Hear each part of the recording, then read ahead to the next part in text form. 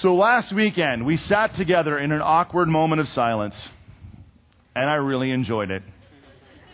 I really did. This weekend, we're not going to do that, although I was tempted. I thought maybe we could go for the whole 30 minutes this weekend, but it's a totally different passage. But I'll be very honest with where we are, you guys. I really struggled this week to prepare my heart and my mind for what we have going on in the book of Revelation this week because of what actually happens. And so what we have in front of us is looking at basically chaos. The trumpets sound and chaos ensues. It's God's judgment against creation. And as it goes down, it's just, it's really hardcore. God really unfolds some stuff. And we've got to work our way through that this week, these first 4 trumpets. But as we do, I know God is faithful. He's going to show up. I have prayed a ton this week that God would get me ready. So what we're going to do is you're going to be in Revelation chapter 8, starting in verse 6. I believe it's page 871. Yes, it is. So 871 in your blue Bridgeway Bibles. And what we're going to do this week is we're just going to give you a glimpse. In the back, what we do is, because I'm kind of a traditionalist, I'm a little bit on the traditional side of things, which I know by the way I'm dressed, you're like, no, you're not. Okay, inside I am. In the back, what we do is when we read the scripture we're going to study, we have a certain tradition we execute every weekend during our services. So when you get to page 871 and find verse 6, would you go ahead and stand up while we read God's word this morning? All of this, of course, just to show some reverence to God, some respect for His word. So here we are this morning. Verse 6, Revelation 8, Then the 7 angels who had the 7 trumpets prepared to sound them. The first angel sounded his trumpet, and there came hail and fire mixed with blood, and it was hurled down upon the earth. A third of the earth was burned up, a third of the trees were burned up, and all the green grass was burned up.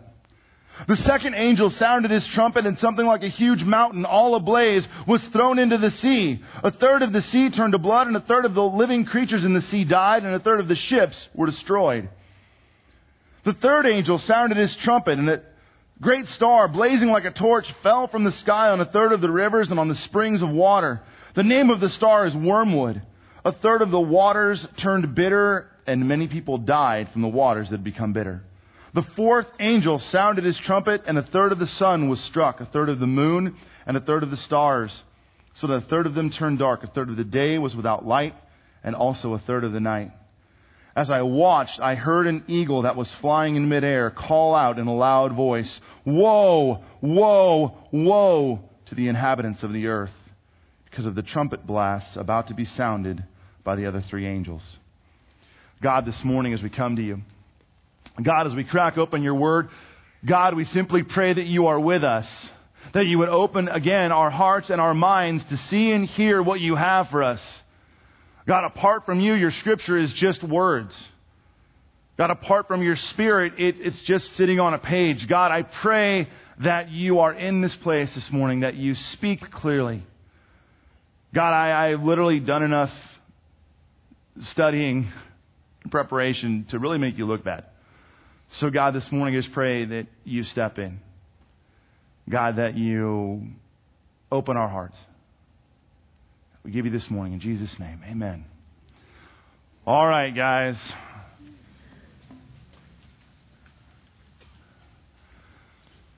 Whew. Nothing like a little good news to start your morning. Devastation! So, what to do with all this? I'll be really honest, this is where I have struggled all week. You know, hey, a third of the earth is destroyed. Go. Have a great morning. That's the sermon. What am I going to do with that? So, I have confession to make. I am not by nature, in my heart, really passionate about expository teaching. I know, shock. See, I love God's Word, but the thing to me is I don't have a great passion for railing out or just spewing out historical facts and figures, and I get kind of lost in that stuff. I'm not a deep intellectual person. I just don't work that way, and I'm always looking at God's Scripture through the filter of how does this impact my life, my heart, my own walk with God? How does it work? What is it saying about God's character, because in my mind, all it can come down to is all of Scripture speaks not only to what God is trying to communicate, but to who He is and how He's interacting with His people. And so this morning we have some things that I want to get through that are somewhat factual and deal with the commentaries and the scholars. And we're going to try and get through that. And you might get a little spun around. I get a little spun around. So we'll all be a little spun around together. It's okay.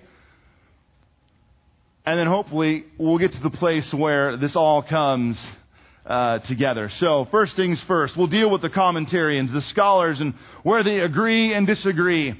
These are the things that sort of, I'm like, all right, well, it's interesting fact time. So here we have, in the commentaries, as I read this week, as I explored these events, as the seven angels with trumpets in verse 6 start to sound, pointing out of the trumpets having a more specific meaning than we kind of discussed last week.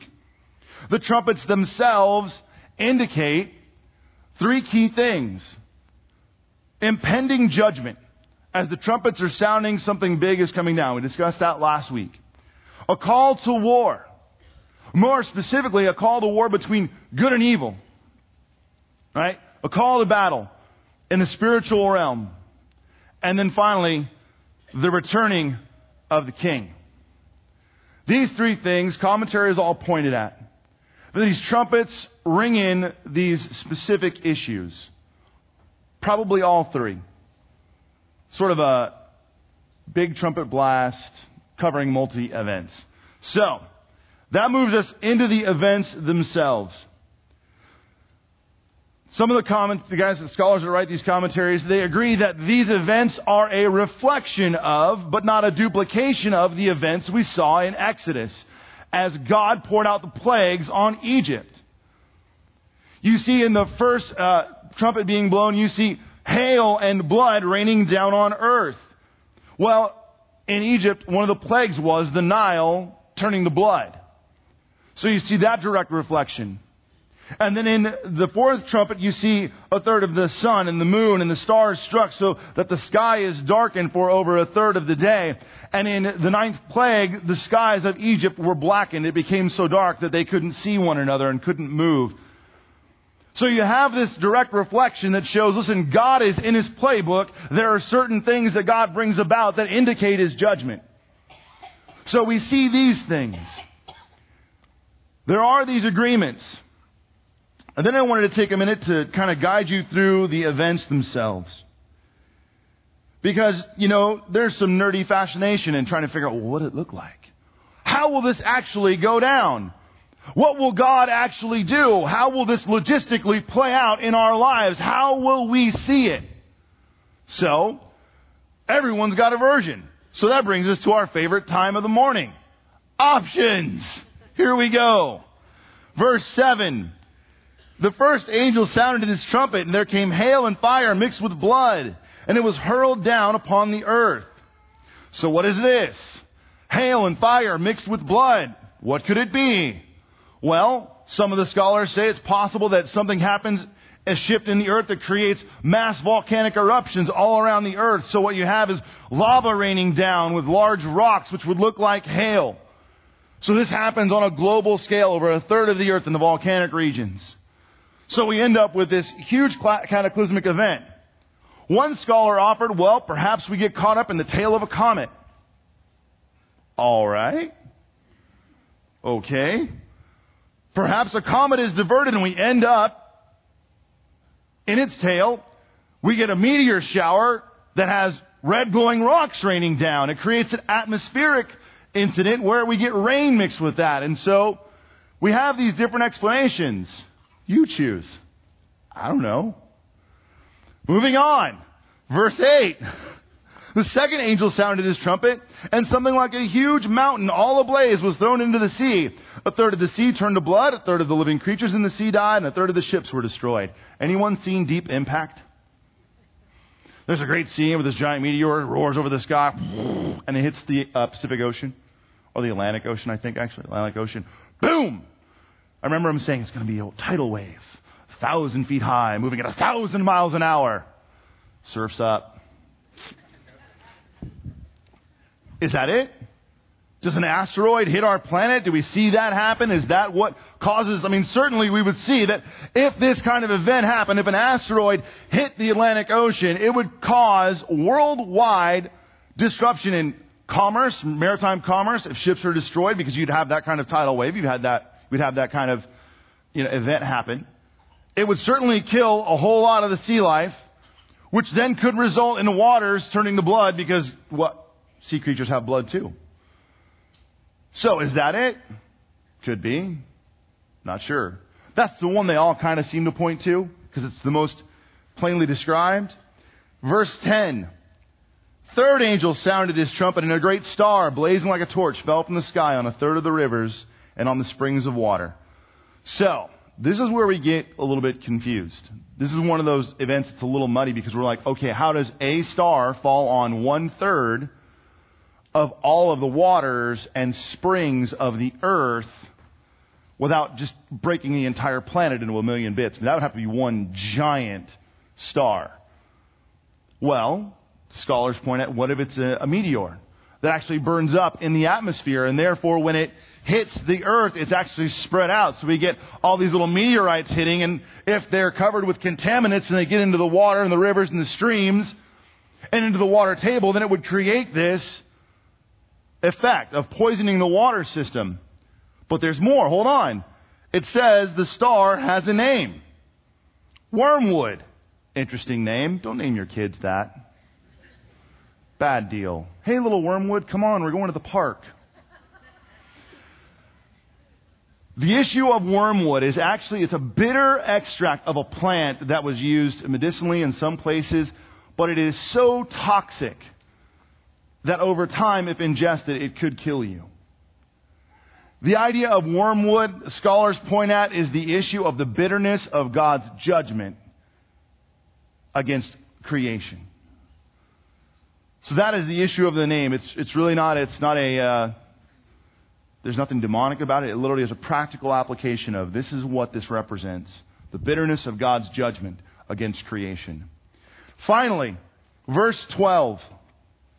The fourth angel sounded his trumpet, and a third of the sun was struck, a third of the moon, and a third of the stars, so that a third of them turned dark. A third of the day was without light, and also a third of the night. So what does this do for us? Mass eclipses, is this a fallout from the asteroid or the meteors? Right? We have this issue of suddenly the sky is blacked out. Well, if the sky is blacked out, what do we end up with? We end up with a lack of photosynthesis, which I actually couldn't say last night. But that kills off plant life. And if plant life starts to die, what happens? Animal life starts to die. And if plant and animal life starts to die, guess who starts to die? Us. That's pretty bad. Well, what does this all mean? What can we surmise from all these things? Here's the issue. No matter what the scientific explanation, the logistical carrying out of these events may be, do we really want to spend a lot of time trying to decide? What can we come down to? The hand of God is moving against creation. We can come down to that. That no matter what it looks like, even if it is a comet goes off course, who has the power to put a comet off course? God. These kind of cataclysmic events happening in rapid succession cannot be explained away by science. What, global warming? I'm sorry, isn't it June? Don't even go ahead. I'm just going to drop that where it is. All right. Here's the issue. What is the bottom line? God is hacked off. God ain't happy. This is not the stuff happy God does. God's hacked, and He's unleashing His wrath on the earth. That's what we can come down to. And that's where we have to wrestle a little bit this morning. Because you guys, we as a church, not just us, not just Bridgeway, but we as a church in America, we have a really funny, fuzzy idea of what wrath really is. We're like, oh, but God is so nice. God's a sweetie. Really? God has righteous anger. And it gets poured out at some point. I'd like to say this. I'm a pretty sweet fella. Right? I'm a nice guy. Ask the kids. I'm a nice guy, right? There you go, okay? I'm a big teddy bear. You want to see me enraged? Mess with my wife. I'm dead serious. Don't mess with my bride. You want to see me rise up? You want to see me get angry? You start messing with my wife. I will come unglued. Mess with my kids. I will stop you in your tracks with whatever force I can. You guys have to understand, God has righteous anger, because that anger in my mind is very righteous. Right? We get all, well, if God is perfect, why does he get jealous? People are messing with his kids. People are messing with his bride. Someone messes with my bride. I'm getting jealous. We don't get it, though. We don't get it. We step back and we go, how could God be so angry? Really? Well, certainly couldn't be angry with me. Are you sure? See, here's one of the areas we've got to tread into this morning. If you want to flip in your Bibles to the book of Hebrews, chapter 12, verse 25. That's on page 853, if that helps you get there quicker. You guys, you see, our issue is we take God's grace for granted. Paul asks in the book of Romans, right, so I have grace, I should go on sinning so that grace may abound all the more? Certainly not, is the direct answer. Paul, king of the rhetorical question. In Hebrews, the author writes this. See to it that you do not refuse. This is verse 25, chapter 12. See to it that you do not refuse him who speaks. If they did not escape when they refused him who warned them on earth, how much less will we if we turn away from him who warns us from heaven? At that time his voice shook the earth, but now he has promised, once more I will shake not only the earth but also the heavens. The words once more indicate the removing of what can be shaken. That is, created things, so that what cannot be shaken may remain.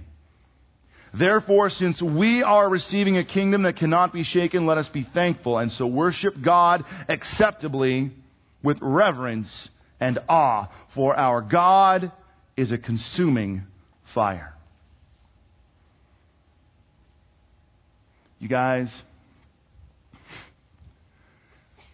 it's time to be taken to task. And if you're going to get offended in this moment, okay, take it up with him. Take it up with his word.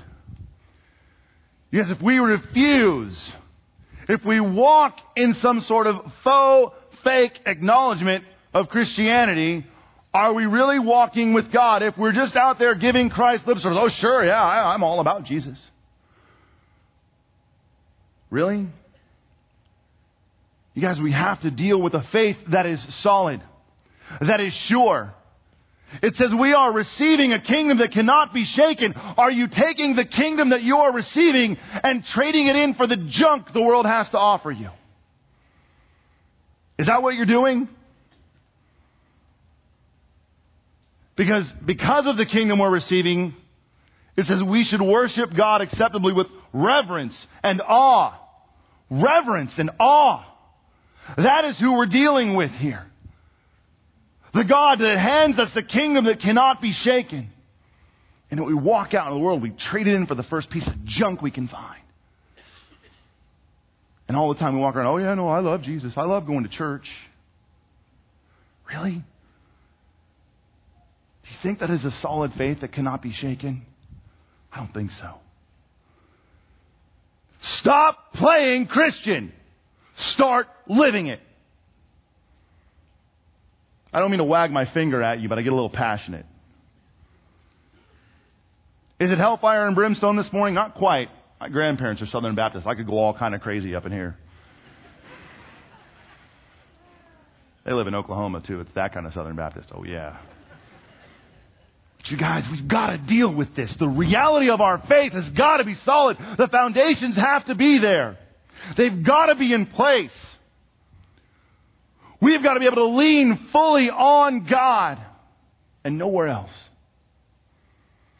Otherwise, when things start shaking, we're the ones, like last week, running into the rocks, running into the hills, crying out to be hidden.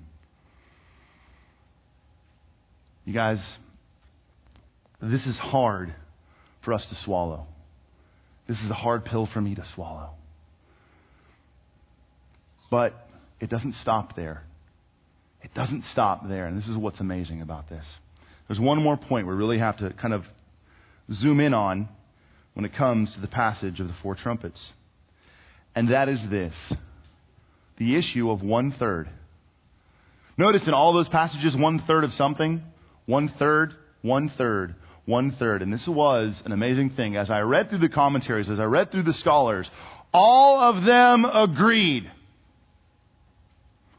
Now, wait a minute. All of them agreed. Now, that could be a sign of the apocalypse itself. They all agreed to this point. The 1/3 represents partial judgment against the world. It is not God's complete judgment. That comes later. This is God's partial judgment. In other words, He's not done. So what? Well, I wrestled with that. And when looking at that, I thought, what does it mean? But then I read verse 13. As I watched, I heard an eagle that was flying in midair call out in a loud voice, "Woe! Woe! Woe!" Which isn't good, by the way. "To the inhabitants of the earth because of the trumpet blasts about to be sounded by the other three angels." Okay, guys. This is where I just kind of get real with you for a second. I couldn't figure out what to do with the eagle.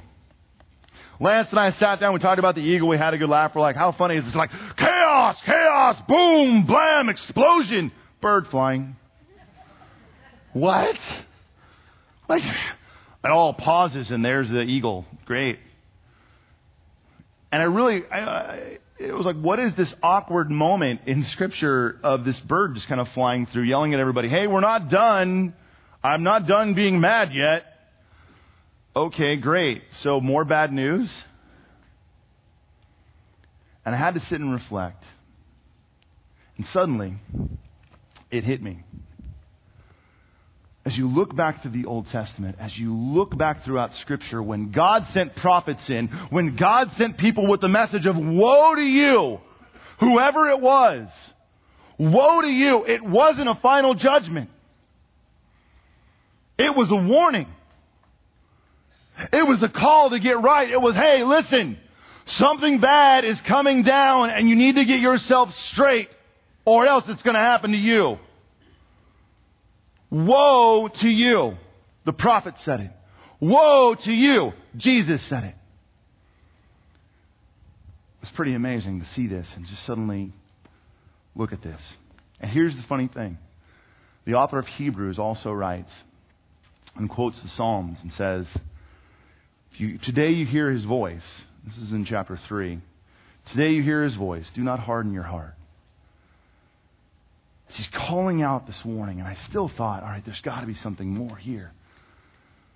We have you warning us, God, and I get that, but what is it? There's something that needs to be communicated. And so if you guys would turn with me, this is where we're going to finish out today, to the book of Matthew, chapter 20, and that's on page 697. We're going to the book of Matthew, chapter 20, verse 1. We're going to look at a parable. It's a parable of the workers in the vineyard, and this hit me. And it just clicked. So let me read this for you. You guys don't have to stand back up or anything. Just stay where you are. "For the kingdom of heaven is like a landowner who went out early in the morning to hire men to work in his vineyard. He agreed to pay them a denarius for the day and sent them into his vineyard. About the third hour, he went out and saw others standing in the marketplace doing nothing. He told them, 'You also go and work in my vineyard, and I will pay you whatever is right.' So they went. He went out again about the 6th hour and the 9th hour and did the same thing. About the 11th hour, he went out and found still others standing around. He asked them, 'Why have you been standing here all day doing nothing?' 'Because no one has hired us,' they answered. He said to them, 'You also go and work in my vineyard.' When evening came, the owner of the vineyard said to his foreman, 'Call the workers and pay them their wages, beginning with the last ones hired and going on to the first.' The workers who were hired about the 11th hour came and each received a denarius. So when those came who were hired first, they expected to receive more. But each one of them also received a denarius. When they received it, they began to grumble against the landowner. We're going to stop right there. Love this parable. Love this parable. But see, when we study it, we usually end up in that last section, talking about the payment and the abnormality of, hey, listen, if you work a day, you get a day's wage. If you work an hour, you only get an hour's wage. But God is generous. But you guys want to take a step back because of the whole idea of this parable, as Jesus tells it, is describing and discussing the countercultural activity that God displays. Things that don't add up in our mind, and it doesn't start when he starts paying these guys. No. It starts when he hits the marketplace a second time. You see, in that day and age, it was true. They would go down to the marketplace. They would hire men to work in their vineyards in the morning at the first hour. They're out there at 6 o'clock. I need guys. I need this many guys. You guys go work for the day. That's how it worked. And then the owner went out. They all worked. He paid the men. And that was the end of it. But in this scenario, you see the landowner not just going out once. Not once at 6, but again at 9. And again at noon. And then again at 3. He goes out all day long, and even at the 11th hour, he's standing in the marketplace saying, who needs work? Who can I help? Who can I reach out to? That is our God. In the 11th hour, reaching his hand out. And what more dire 11th hour than what we see in the book of Revelation? The storm is raging all around. God's wrath is unfolding. And in the midst of that, he throws us a lifeline. The same right hand that bears the sword of judgment reaches out to pull us up out of the mire in our 11th hour. Even as things are crumbling around, he's still reaching out saying, listen, more is coming, but I don't want it to fall on you, the pinnacle of my creation, whom I love, whom I sent my son for. There is grace and mercy for you, even now. That is the God that we know. That is our God. And that blows my mind. Cannot get around that.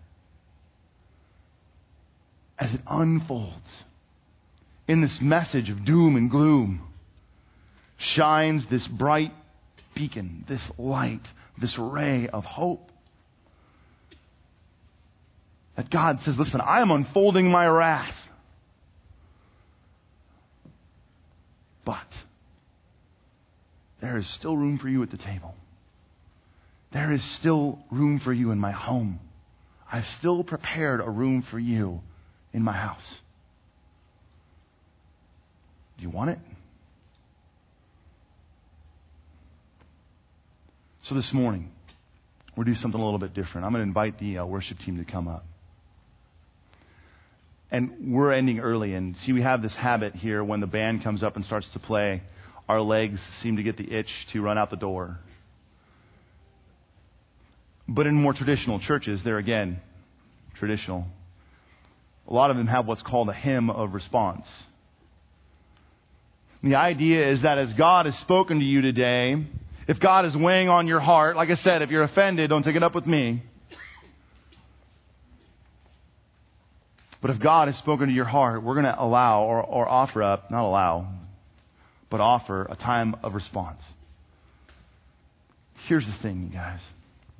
If you're here this morning and you are still curious and you're still wondering and you're still searching and seeking for God, and you're sitting there going, I don't know if I can deal with a God that's ready to destroy everything, I want you to think about the fact that in the midst of that, there is still a lifeline. There is still grace and mercy. even to the 11th hour. And this morning, he could be yours. His sacrifice on the cross was for you as well. So what I'm going to do is, I'm going to go worship over here somewhere with the kids. But the prayer team, myself, will be over around this corner. If you'd like to pray this morning to receive Christ, I'd love to talk with you and pray with you. But for the rest of you that are struggling in where you're walking, that are struggling in your faith, maybe you just need a time to do some business with God this morning. Maybe you just need some time to get on your knees and pray. To just spend some time in your heart worshiping your God. The God who carries judgment in hand, but in the same hand offers mercy and grace. As we come to worship, you guys, I just want to invite you. Just come up front and spend some time with just you and your dad.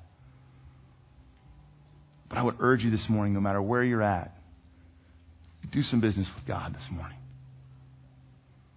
Whether it's just to thank Him for how amazing He is, or it's just to offer up and say, listen, Dad, I'm in a bad place, and I just need to rush into your arms. Let's pray.